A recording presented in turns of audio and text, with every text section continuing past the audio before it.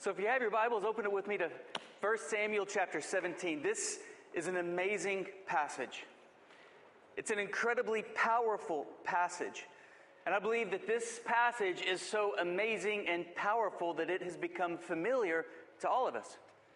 And I believe that this passage has become so familiar to all of us, we've allowed its power to become diluted. So this morning I pray that we can dust off the familiarity of 1 Samuel chapter 17 and read it through fresh eyes and experience the life-transforming power that the Holy Spirit intends for it to have in our lives this morning. 1 Samuel chapter 17. And let me tell you a way that this chapter is oftentimes taught and how we are not going to teach it this morning. Oftentimes, this chapter is taught like a motivational speech in a football locker room where everybody just gets really psyched up and they get motivated and they get fired up to go out and take down the Goliaths, the giants in their life. And this giant's name is Goliath. Your giant's name will be other things. And if you can just, call out that giant and maybe talk some trash to that giant, then you'll be bigger and stronger and badder than the giant, and you'll be able to take that giant down. And that sort of teaching of this particular chapter leaves all of our lives unaffected and unimpacted by this chapter. No.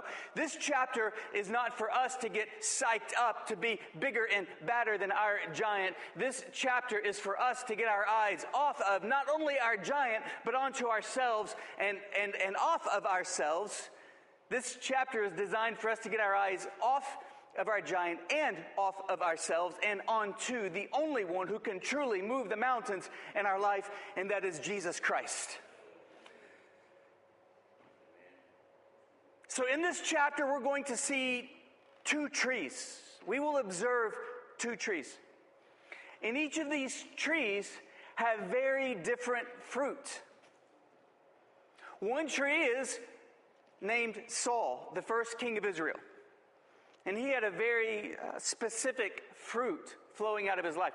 The other tree is David. He's just a shepherd boy. He's just a kid at this time. And he has a very unique and distinct fruit coming out of his life. Saul's fruit that flows out of his life is fearful, it's angry, it's bitter, it's resentful, it's jealous, it's timid, it's insecure, it's cowardly. David's fruit is bold and authoritative and passionate and God-honoring. And each of their fruit is a result of a root in their heart. And so what we're going to do is look at the fruit and back calibrate to the root. Because so often we look at ourselves in the mirror and we say, think different, behave differently. And by the end of the day, we failed once again, or we still walked through yet another day, or worse, another season of our life with the same fearful, timid, passionless fruit. It's because our focus is on just that, the fruit, rather than the root. Because until the root changes, the fruit will remain ineffective. You can stand in front of an apple tree all day long and say, bear oranges, and that apple tree will never bear oranges because the roots are from apple seeds.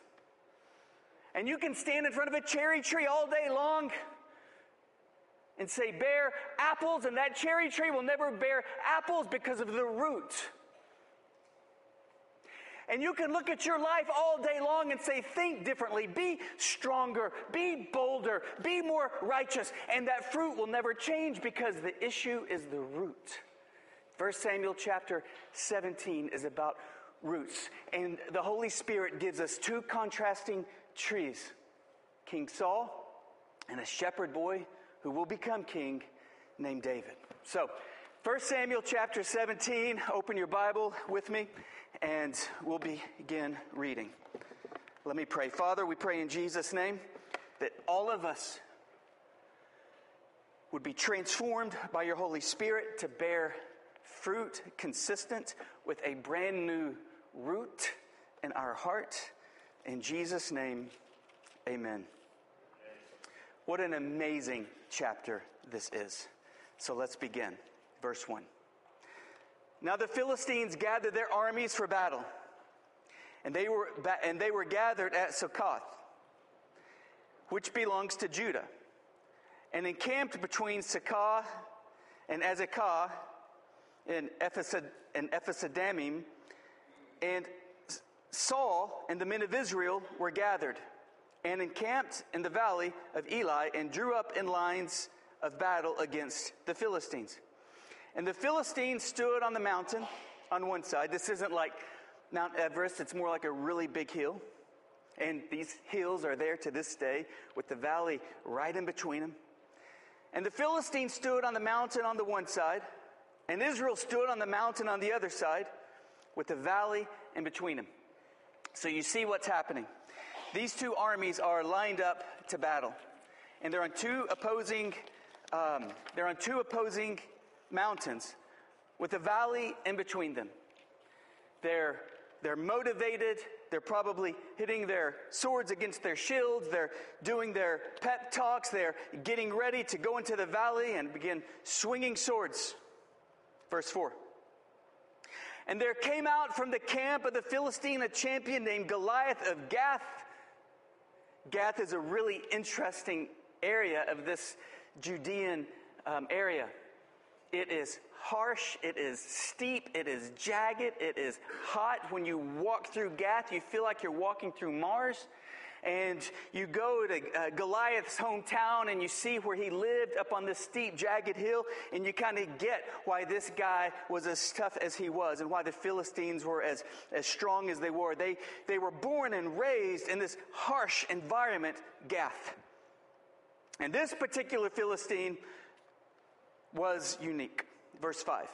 He had a helmet of bronze on his head, and he was armed with a coat of mail, and the weight of the coat was 5,000 shekels of bronze. He had a bronze armor on his legs and a javelin of bronze slung between his shoulders. The shaft of his spear was like a weaver's beam, and his spear's head weighed 600 shekels of iron, and his shield bearer went before him.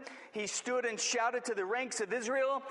Some scholars estimate that he's 7 feet tall. Some scholars estimate that he's over 9 feet tall. So he's anywhere between incredibly big to freakishly big.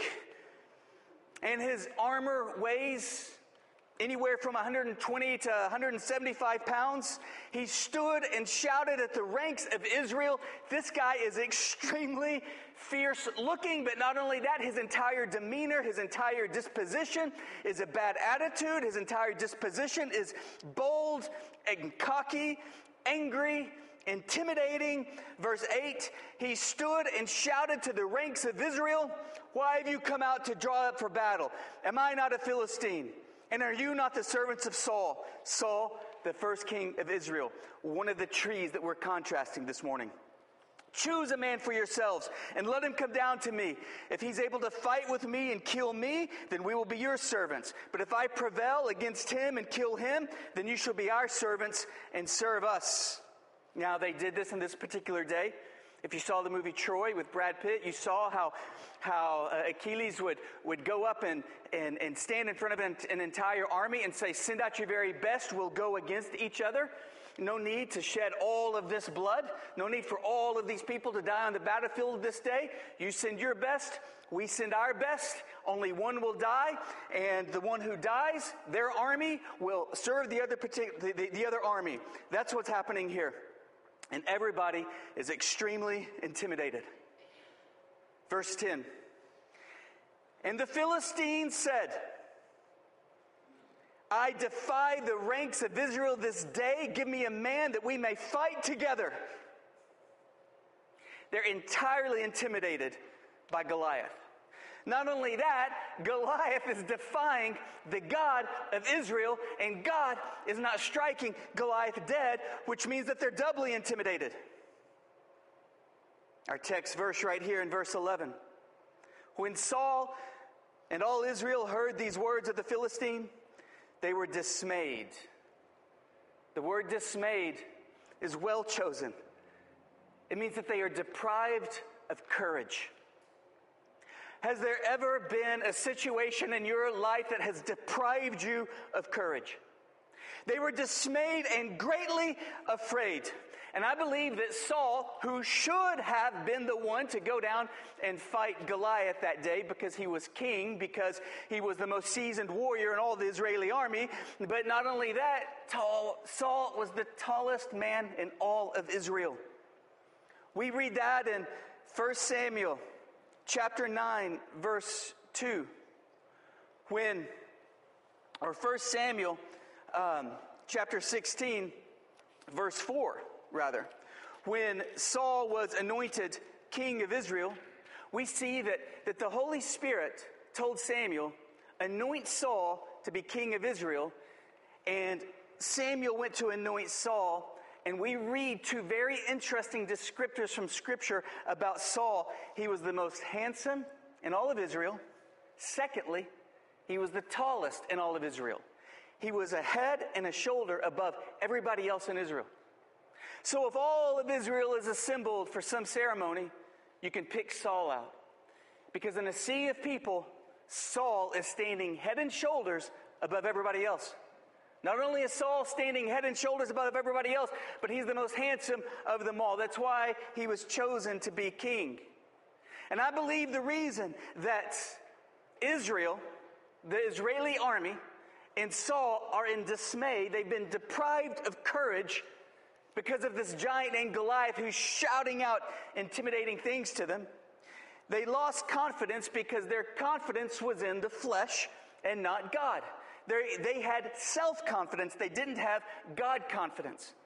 I believe that we can gather from Scripture that Saul's confidence was in his stature, and Saul's confidence was in his appearance. And he mustered together out of thin air. He was obviously, he made some traction with this self-confidence because he was able to gather together an army in Israel out of thin air. I mean, through his disposition, through his leadership, through the anointing that came upon him, he sounded the battle cry, and he gathered together an army that didn't previously exist. So this self-confidence gained him some traction. And that allowed them to place even greater confidence in Saul. And that allowed Saul to place even greater confidence in his stature and his appearance. But what happens in any of our lives when we face an enemy who dwarfs our power source? That was Saul's predicament. What happens when we enter into a battle and it is raging around us, and this battle is unaffected by our greatest strength? What happens when we run right into a mountain that remains unmoved despite our best effort? Like Saul and like Israel, we become dismayed. What happens when everything that we've relied upon before is insufficient for today's fiery trials and tribulations? Like Saul and like Israel, we become dismayed. So back to our text in verse 11. When Saul and all Israel heard these words of the Philistines, they were dismayed and greatly afraid. I believe the first reason that they were dismayed is because they had self-confidence.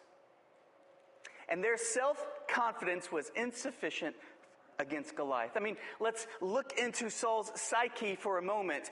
He was placing confidence in his stature. He was placing confidence in his appearance, and that gained him some traction, and he has been head and shoulders above everybody else, and now he's facing an enemy who's 3 head and shoulders above everybody else and fiercely capable and intimidating. He was in dismay. But I believe that Saul's loss of confidence was only a fruit of a deeper root. It was a symptom of a deeper sickness. So let's go deeper into Saul's dismay. Secondly, I believe he was in dismay of heart because, one, he lost confidence because he had self-confidence. That was a symptom of a deeper sickness. Secondly, he lost the Spirit's power in his life. And he knew it. Let's go to 1 Samuel and let's back up to verse 10. 1 Samuel chapter 15. And let's back up to verse 10. The word of the Lord came to Samuel. I regret that I made Saul king, for he has turned back from following me and has not performed my commandments. And now let's go to chapter 17 and let's look at verse 4 through 10.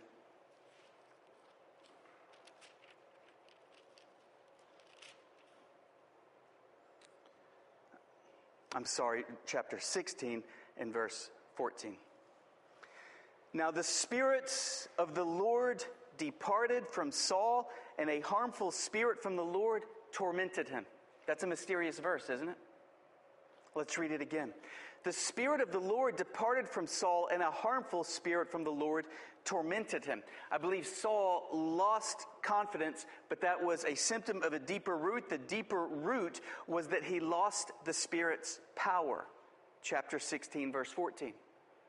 And Jesus said about our lives that if it is cleaned up, if a demon is cast out, the demon will go into arid places, round up 7 buddies, come back, and if our house is cleaned up but empty, those demons will overtake that individual, and their latter condition will be worse than the first. This is the case with Saul. Saul lost the Spirit's power. Saul knew what it was to function in the Spirit's power.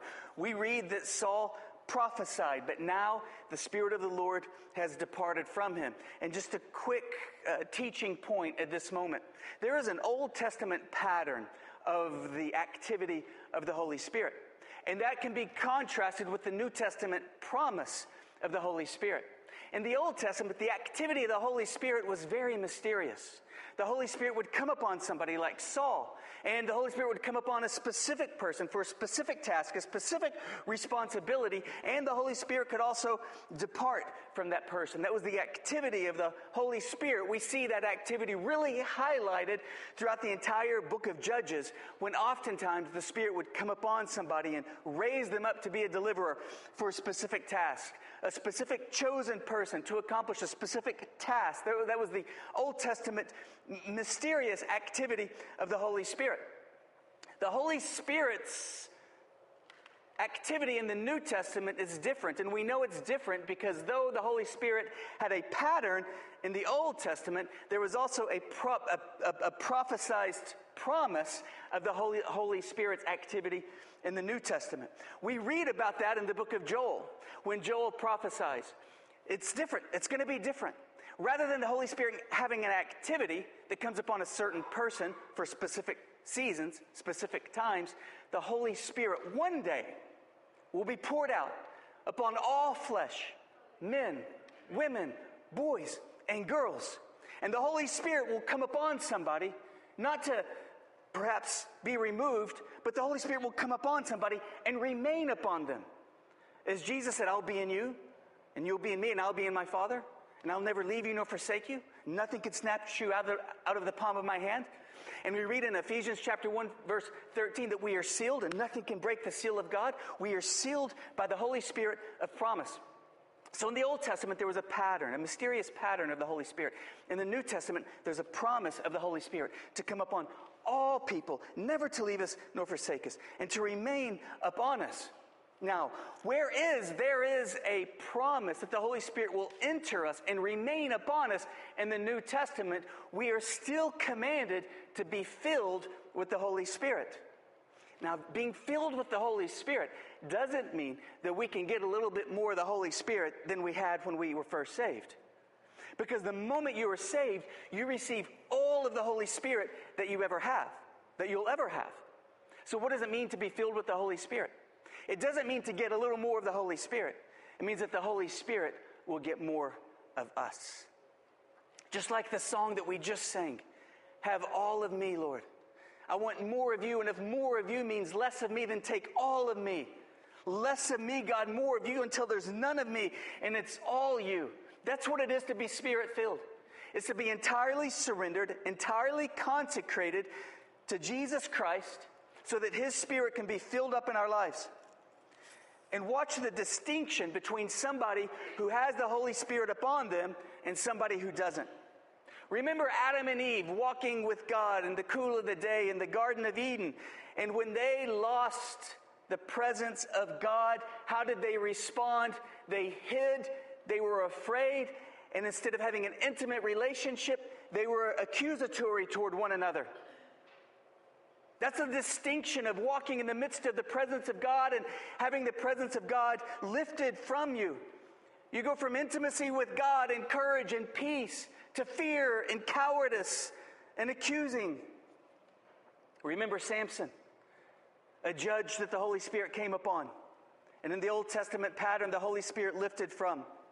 And the result of that was Samson was weakened. And because Samson was weakened, Samson was blinded.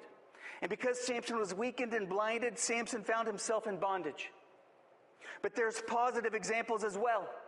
Take Gideon, for example, who without the Holy Spirit was hiding in the threshing room floor, cowardly. And then the Lord stood before him and said, "Arise, you mighty man of valor." And Gideon was certain that the Lord had him mixed up. And he had this severe complex. I'm from the least tribe of Israel, and my family's from the least in our tribe, and my clan is from the least in the family, and I'm from the least in my clan and family. I think you have me mixed up. But then the Spirit of God came upon Gideon. He sounded the trumpet, and he was so bold that he looked at his army of 32,000 people, and he said, "We can't go in like this because we're going to win, and everybody's going to give credit to our troops." So he whittled his army down to hundreds so that God could get the glory. Now that is boldness. And that's the difference that the Spirit's presence and power in our life will make. Remember the disciples on the eve of Christ's crucifixion, before they had the Spirit of Christ within their hearts. They were denying, they were betraying, they were cursing, they were scattering, they were hiding like scared kids. And then on Pentecost, when Joel's prophecy was fulfilled and his Spirit was poured out on all men, women, boys, and girls, they were in the middle of Jerusalem proclaiming that Christ has risen with boldness and authority, fearlessly, courageously. That's the difference that the Spirit will make in our lives as well. Saul and the entire army of Israel had a dismayed heart because, one, they lost their confidence. That was just a symptom of a deeper sickness. The deeper sickness was that he lost the Spirit's power. And he knew it. And even that is just a symptom of a deeper sickness. And so let's go to that even deeper sickness, the core of Saul's heart. Thirdly, Saul lost a vibrant relationship with God. He lost a vibrant relationship with God. And then we pick up in 1 Samuel chapter 15, verse 10. Backtracking a few chapters. The word of the Lord came to the prophet Samuel. "I regret that I made Saul king, for he has turned back from following me and has not performed any of my commandments."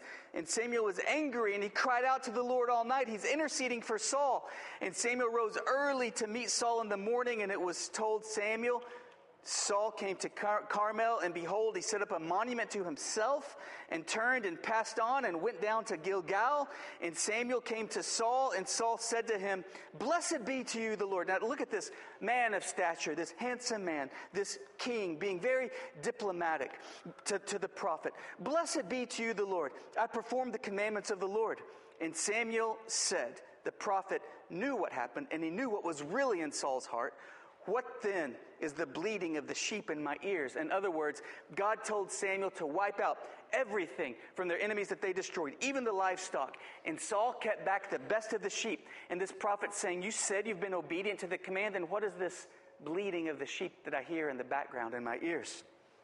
And then Saul said, "They have brought them from the Amalekites, for the people spared the best of the sheep of the oxen to sacrifice to the Lord your God." And that's not why he brought them. He kept the best sheep for himself. "And the rest we have devoted to destruction." Then Samuel said to Saul, "Stop. I'll tell you what the Lord said to me this night."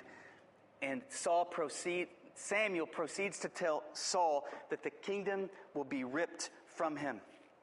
He lost a vibrant relationship with God. In other words, he began to think that this wasn't about a relationship, it was simply about religion. Therefore, as long as he kept up outward appearances, then everything was fine with God, that everything was purely mechanical. But he forgot that it wasn't about partial obedience. It wasn't even about mostly obedience. It was about complete obedience. Because if we are 98% obedient to God, we are 100% disobedient to God. And Saul lost sight of that. He said, I'll be 98% obedient to you. And Saul was 98% obedient to God. But he forgot that what God really wanted was his whole heart. And so he kept up the pretenses of an outward relationship with God when his heart was very far from God. And I believe that this is the pattern that Saul found himself in. He had a dismayed heart because he lost confidence. That was the symptom of a deeper root. He lost the Spirit's power in his life. That was the symptom of a deeper root. He lost a vibrant relationship with God. And that was the heart of the matter. And that's why the fruit from Saul's life was cowardice and fear and timidity. And we're going to see next week jealousy and insanity and anger. It was a heart condition. He lost a vibrant relationship with Christ. And so for us today, if we evaluate the fruit of our lives and we don't like what we see because it's angry, it's bitter, it's lustful, it's resentful, it's fearful, it's timid, it's cowardly. And we must realize that that is simply a symptom of a deeper root. We've lost the Spirit's power in our life. In the New Testament, we don't lose the Holy Spirit. We're simply no longer filled with the Holy Spirit. And that is a symptom of a deeper root. Somewhere along the way, we've lost a vibrant relationship with God. And if you're honest, you would probably admit, I miss Jesus. I miss him. I miss the way my heart used to long for him. That's just a memory now. I miss Jesus. I miss the way I used to be passionate for him. I miss the way I used to want to tell everybody what he's done in my life. I miss that. And if you're honest, you might furthermore admit that your relationship has been reduced to keeping up outward appearances of a religion. Because your heart's far from God. And that's the first tree that we're contrasting. The second tree is a breath of fresh air in this nation, in this kingdom.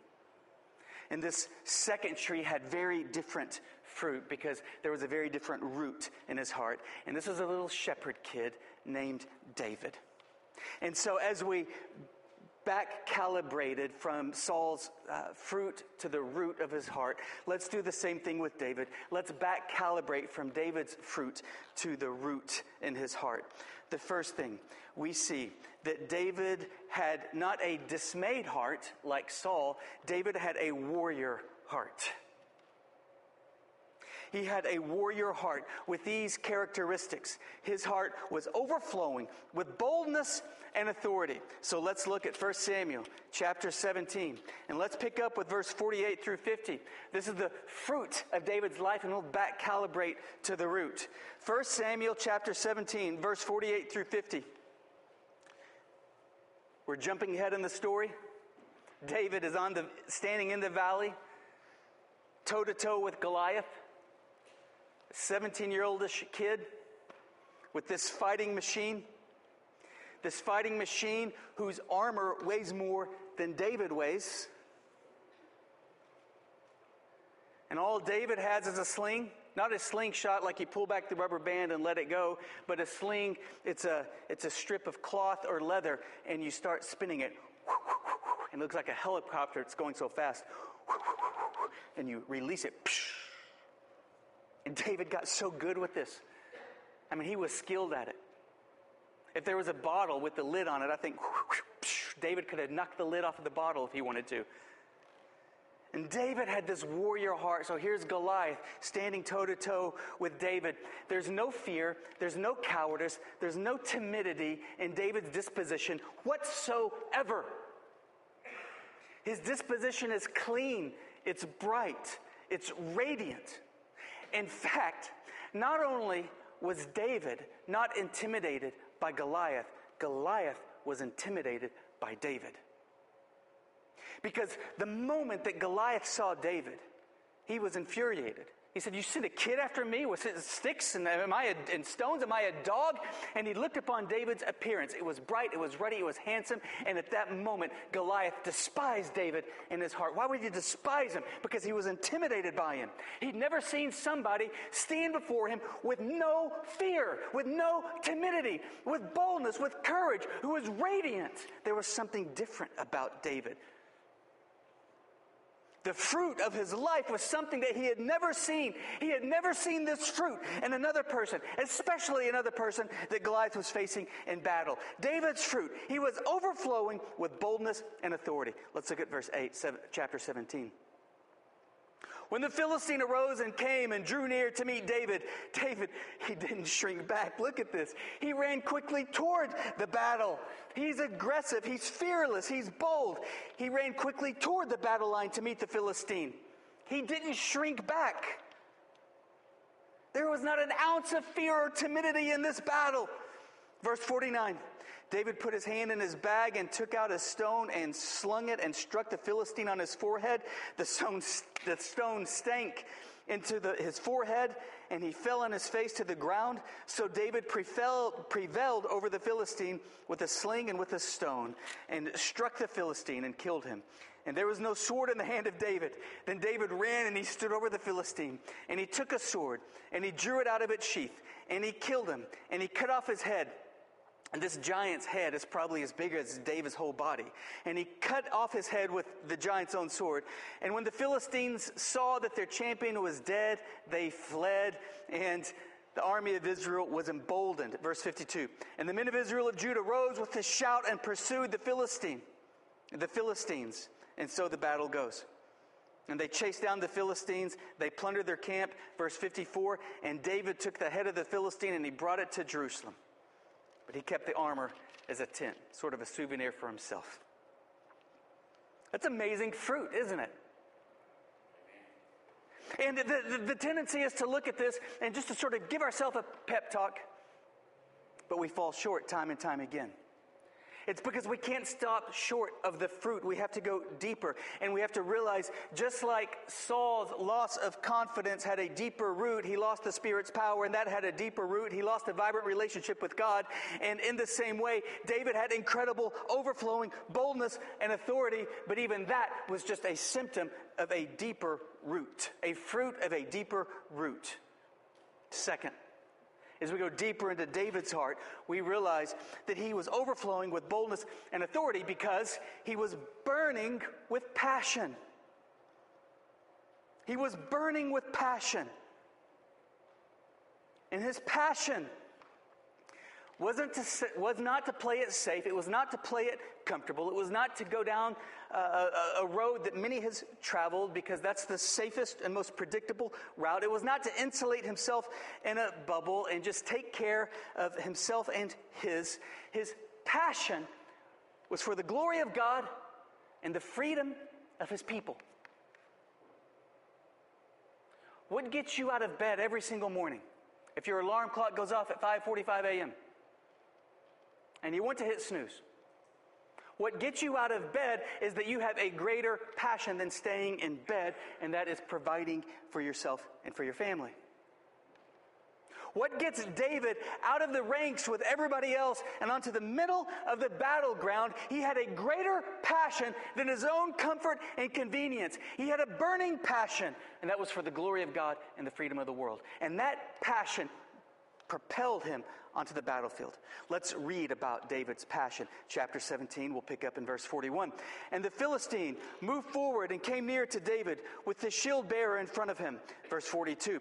And when the Philistine looked and saw David, he disdained him, for he was but a youth, ruddy and handsome in appearance. And the Philistine said to David, "Am I a dog that you come to me with sticks?" And the Philistine cursed David by his gods. But the Philistine said to David, "Come to me, and I will give your flesh to the birds of the air and to the beasts of the field." Then David said to the Philistine, "You come to me with a sword and with a spear and with a javelin, but I come to you in the name of the Lord of hosts, the God of the armies of Israel, whom you have defied. This day the Lord will deliver you into my hand, and I will strike you down and cut off your head, and I will give the dead bodies of the host of the Philistines this day to the birds of the air and to the wild beasts of the earth, that all the earth may know that there is a God in Israel, and that all this assembly may know that the Lord saves, and not with the sword and the spear, for the battle is the Lord's, and he will give you into our hands." You know, we saw that David had fruit, overflowing with boldness and authority, but that fruit was the result of a deeper root, and that root was that his heart was set ablaze, on fire, with passion for the glory of God and the freedom of his people. But even the fruit of boldness and authority that stems from something deeper, a burning heart with passion, even that goes deeper. There is a deeper root to that. David's faith, David's love for God, David's conviction that God saves, that God delivers, was born, it was forged through the fire. David's faith, his courage, his conviction, his immovable trust in God's power to deliver him was forged in the fire. Let's go deeper. 1 Samuel chapter 17, verse 31 through 37. When nobody from the entire ranks of Israel would step forward to go toe-to-toe with Goliath, David said, "I'll do it." So we'll pick up with verse 31. They bring David before King Saul. And this is when these two contrasting trees meet. And we're in a series about David's origin, his origin story before he became king. And next week we are really going to contrast their origin, the hearts of David and the heart of Saul. And so here's where they meet. Verse 31. When the words that David spoke were heard, they reported them before Saul, and he sent for him. And David said to Saul, "Let no man's heart fail because of him. Let no man's heart fail because of the Philistine. Your servant will go and fight with the Philistine." And Saul said to David, "You're not able to go against this Philistine to fight him. You're but a youth, and he's been a man of war from his youth." But David said to Saul, "Your servant used to keep his sheep for his father. And when there came a lion or a bear and took a lamb from the flock, I went after him, and I struck him, and I delivered him out of his mouth. And if he arose against me, I caught him by his beard and struck him and killed him. Your servant has struck down both lions and bears, and the uncircumcised Philistine shall be like one of them, for he has defied the armies of the living God." And David said, "The Lord who delivered me from the paw of the lion and from the paw of the bear will deliver me from the hand of this Philistine." And Saul said to David, "Go, and the Lord be with you." So let's review and back calibrating the source of David's boldness. His heart overflowed with boldness and authority on the battlefield. And we back calibrate that, and we see that David's heart was burning with passion for the glory of God and the freedom of his people. And we back calibrate that even deeper, and we see that David's heart, this faith, was forged by fire. He went through the fire. He faced a lion. He faced a bear. He didn't ask to wake up and face a lion and bear that day. In fact, if he knew that he was going to face a lion and bear that day, he probably would have rather stayed in bed. But God allowed those circumstances, God allowed those trials to come into David's life because God was equipping him. God was preparing him for this battle on this day. And so it is with us. Our faith is forged, as we've said before, not in seminary, not that there's anything wrong with seminary. It's fine. But our faith in God, this immovable, passionate, bold, authoritative anointing is forged, not in a classroom, but on the battlefield. ground. And if you find yourself in a battle, if you find yourself in a fire, it is not because God has forsaken you. It is because God has anointed you and God is preparing you. And as God demonstrates himself faithful on your behalf, it is going to fortify your conviction that God is with you and that God is for you, and that if God is for you, who can be against you? The great W.A. Criswell, on his 80th birthday, this pastor of First Baptist in Dallas, was asked, "How real is Jesus to you?" And he held up his hands, and they were shaking. And with tears in his eyes and his voice trembling, he said, "Jesus is more real to me than the back of my hands." That conviction flows out of walking through the battle time and time again and seeing God faithful time and time again. So that as a giant walks into your life, you're not afraid of it, but you run toward it and you tell that giant that you have a God that's so much greater than it is and prepared to die. That kind of faith is forged by the fire. Don't despise your pain. Praise God for it, because through it, God is going to be glorified in your life. Whatever it is, think about it. That aspect of your life right now that you wished were not in your life, God has not forsaken you. God has not forgotten you. God is preparing you, because he's going to show himself faithful through this battle yet again, so that you will be able to say, God is more real to me than the back of my hands. And you will not fear any giant that comes against you, but you will embrace it as an opportunity for God to be glorified in yourself yet again. God never commanded us to be bigger, stronger, or louder than the giants in our life. He simply commanded us to fix our eyes upon him and let his love and power and faithfulness just cast his shadow over our giant. And watch God deliver us yet again. David's heart was overflowing with boldness and authority because his heart was burning with passion, because his faith was forged by the fire, and finally, because, and the root of David's faith, because David was faithful with little. David was faithful with little. So David's dad told David to take some supplies and cheese to his brothers who were soldiers in the army on one of the mountains with the valley facing the Philistines. So David loaded up and he ran. He probably ran a good 15 miles just in the morning with all of these supplies. And he got there, and then he saw the Philistines, and he saw his army, the Israelites, and he saw for the first time this giant Goliath. And he saw that nobody was responding to his threats. And this indignation began rising in the heart of David. But look at verse 20. When David left Jesse's house, his dad's house, and he left the sheep that he was watching because he was the youngest. The older got to go off to war, but he had to stay back and watch the sheep. Verse 20, David rose early in the morning, and he left the sheep with the keeper and took the provisions and went. And I believe this says a lot about the character of David. He was being obedient to his dad. He was being a servant to his brothers. But not only that, he was being careful with the sheep that were entrusted to him, and he left the sheep with the keeper. Later, his brothers would accuse him of being irresponsible when he was asking questions about the giant and what's going on. And his brother said in chapter 17, verse 28, "Why have you come down, and with whom have you left the few sheep in the wilderness?" In other words, he's condescending him. He's degrading him. He's saying, you're not worthy to be on the battlefield. You just go back to the sheep, the few sheep at that. And besides, who have you left them with? Here you go again, being irresponsible. And that wasn't the case at all about David, because he was obedient to his dad, but he was also faithful to his responsibilities, and he left the sheep with the keeper, and he took the provisions and went. And we see again in verse 22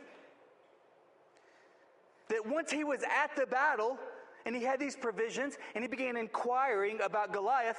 Verse 22, and David left the things, the supplies for his brothers in the army. David left the things in charge of the keeper of the baggage, and he ran to the ranks and went and greeted his brothers. So you see here, we see that David is responsible. David has character. David is faithful with little. And I believe that this is the key to us having a vibrant relationship with Jesus Christ, so that our faith will be forged in the fire, so that our heart will be burning with passion, so that we will have boldness and authority. We have to back calibrate and be faithful with little. This is the core of it. And what David was most faithful in were the basic disciplines of his relationship with his God. In fact, it was in this season of David being a shepherd that he wrote the beautiful Psalm chapter 23. His brothers were out doing great things and off to war, and here is David watching the sheep, protecting them with his own life. He was faithful with the little, but most of all, he was faithful with the little disciplines that go into a daily, intimate relationship with Christ. And by the brooks, he got his harp, his 1000 BC version of a 6-string guitar, and he just began worshiping. The Lord is my shepherd, I shall not want, or I shall not be in need of anything. He makes me lie down in green pastures. He leads me beside still waters. Oh, he restores my soul. He leads me in paths of righteousness for his name's sake. Even though I walk through the valley of the shadow of death, I will fear no evil, for you are with me. Your rod and your staff, they comfort me. You prepare a table before me in the presence of my enemies. You anoint my head with oil. My cup, my heart, it overflows. Surely goodness and mercy will follow me all the days of my life, and I shall dwell in the house of the Lord forever. Let's just contrast these two trees. Which tree most resembles the fruit that is flowing out of your life? The tendency is to leave here or to come down at the altar and just to try to speak to the tree to turn an apple tree into an orange tree, but that apple tree will always be an apple tree because it's the fruit, it's the root that needs to change. And if we want a heart like David that overflows with boldness and authority, then we must have a heart that burns with passion for the glory of God and the hope of the world. And so we must have a faith that's forged by fire, and that means at the root, we must be faithful with the little things. Jesus told the story about the person that he blesses, that he honors, that he exalts to the next level. He said, if you're faithful with little, you'll be given much. But if you're not faithful with little, what little you have will be taken from you and given to him who already has much.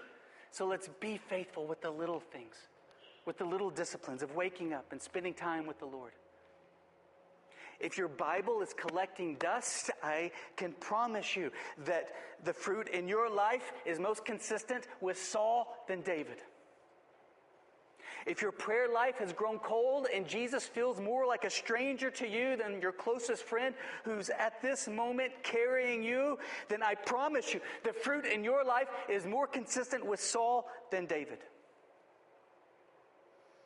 If you despise the irritations, the setbacks, the disappointments in your life, the severe trials and tribulations, rather than praising him for his faithfulness that is going to be revealed through it, then the fruit of your life is more consistent with Saul than David.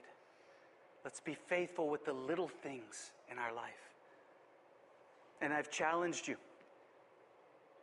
to read 5 Psalms a day. If you don't get all 5 in, that's fine. My best time in the Word is when I'm trying to get my 5 chapters of the Psalms in, and then the Holy Spirit just sort of stops me with just a few verses. This past week, one day I was trying to get all 5 Psalms in, but I spent the whole day on Psalm 37, just meditating upon it. That was what the Holy Spirit wanted for me that day. The key is to be in the Word and don't just read it, but pray it, believe it, stand upon it, claim it every day. I've received some messages that just people grateful that I've challenged you to be in the Psalms. Continue to do it. It's this 21-day challenge. We're in the Psalms for 21 days, praying them to God every day, believing them, standing upon them. Is the root of our heart begins growing in love with Jesus, longing for Jesus. Also, this 21-day challenge is going to lead up to an Invite Sunday where we're reaching out into the highways and byways and bringing in people who need Christ. So we have these cards out in the lobby. It just says, "Be my guest, Hope Works with service times" on it. So pick up some of these cards and invite your friends and don't take no for an answer. And not this week, but next week, Wednesday, Thursday, and Friday, I want to encourage you to fast. Fast the whole week. And we're going to break the fast Friday night as we're in here. It'll be Friday the 21st, 2 days before the 23rd, when we see many of our friends come to Christ. And so we'll be in here on the 21st, Friday night. And we're just going to, at 6:30 p.m., let's make it 6:30 p.m. And we're just going to be praying for our friends and praying that people come to Christ and grow in Christ. So fast for Wednesday, Thursday, and Friday. Or fast all week long. And then we'll be in here praying together. And then let's break the fast afterwards together as a church family. We'll be praying for our friends who need Christ. And these are basic disciplines to grow in the anointing. Let's be in the Word every day, our 5 Psalms. Let's go into the highways and byways and invite our friends to come to Christ. And let's fast and pray. And the purpose of fasting and praying is not to simply go without. It's to go without in order to go up with God. If all we do is go without, then you're just going to have a headache and you're going to be irritable, you're going to be cranky, and it's going to be a meaningless fast. But you go without in order to go up with God, with each hunger pain, with each craving for that fix, whatever it might be. Or with each desire to want to kind of scroll through social media, whatever your fast is, you go without and replace it with prayer. And you pray, "God, draw me closer to you. God, help me to walk with you. God, let me love you. God, anoint me. God, bless my friend. God, lead my friend to Christ."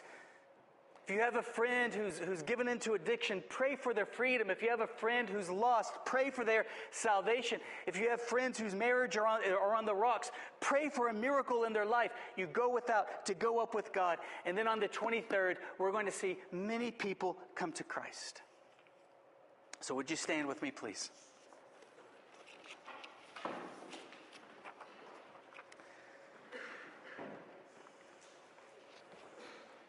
My goal in you being in the Word of God every day and for us fasting and praying, not this week but next week, either Monday through Friday or Wednesday through Friday, and then we'll break it together with the prayer meeting here on Friday night. My goal is not just to get you to do stuff. My goal is for you to be filled with the Holy Spirit, for you to be Spirit-filled. It's for you to be anointed. Listen to what Jesus said about being Spirit-filled. Jesus said, "Whoever believes in me, as the Scriptures has said, out of his heart will flow rivers of living water." John 7:38. When Jesus said rivers, he was referring to the Spirit who would be given to everyone who believes in him. Prior to these holy rivers, our hearts are unholy and unsatisfied. Then the Holy Spirit floods our hearts, cleansing our disobedience and quenching our dryness.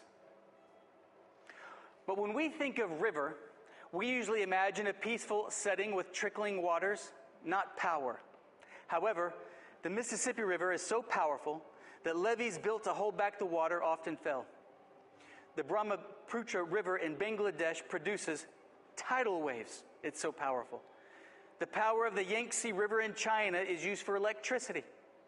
The Amazon River in South America discharges into the Atlantic Ocean so powerfully, fresh water does not mingle with salt water for 125 miles into the Atlantic. These forceful rivers are pictures of the Holy Spirit flowing from the throne of God through the channels of our hearts and exploding into the world around us with power and authority. As a river can flow so forcefully that it etches the shape of the current into rock, so the Spirit of Christ flows into our heart with such force, He engraves the image of Christ into our character. Christ's character can be summed up with one word: love. We love God and we love people. And so my goal for you being in the Word every day, and our goal to fast and pray together as a church family next week, Monday through Friday or Wednesday through Friday, and pick the fast, what you're fasting from. Food, television, social media, cigarettes, all of the above, whatever it might be.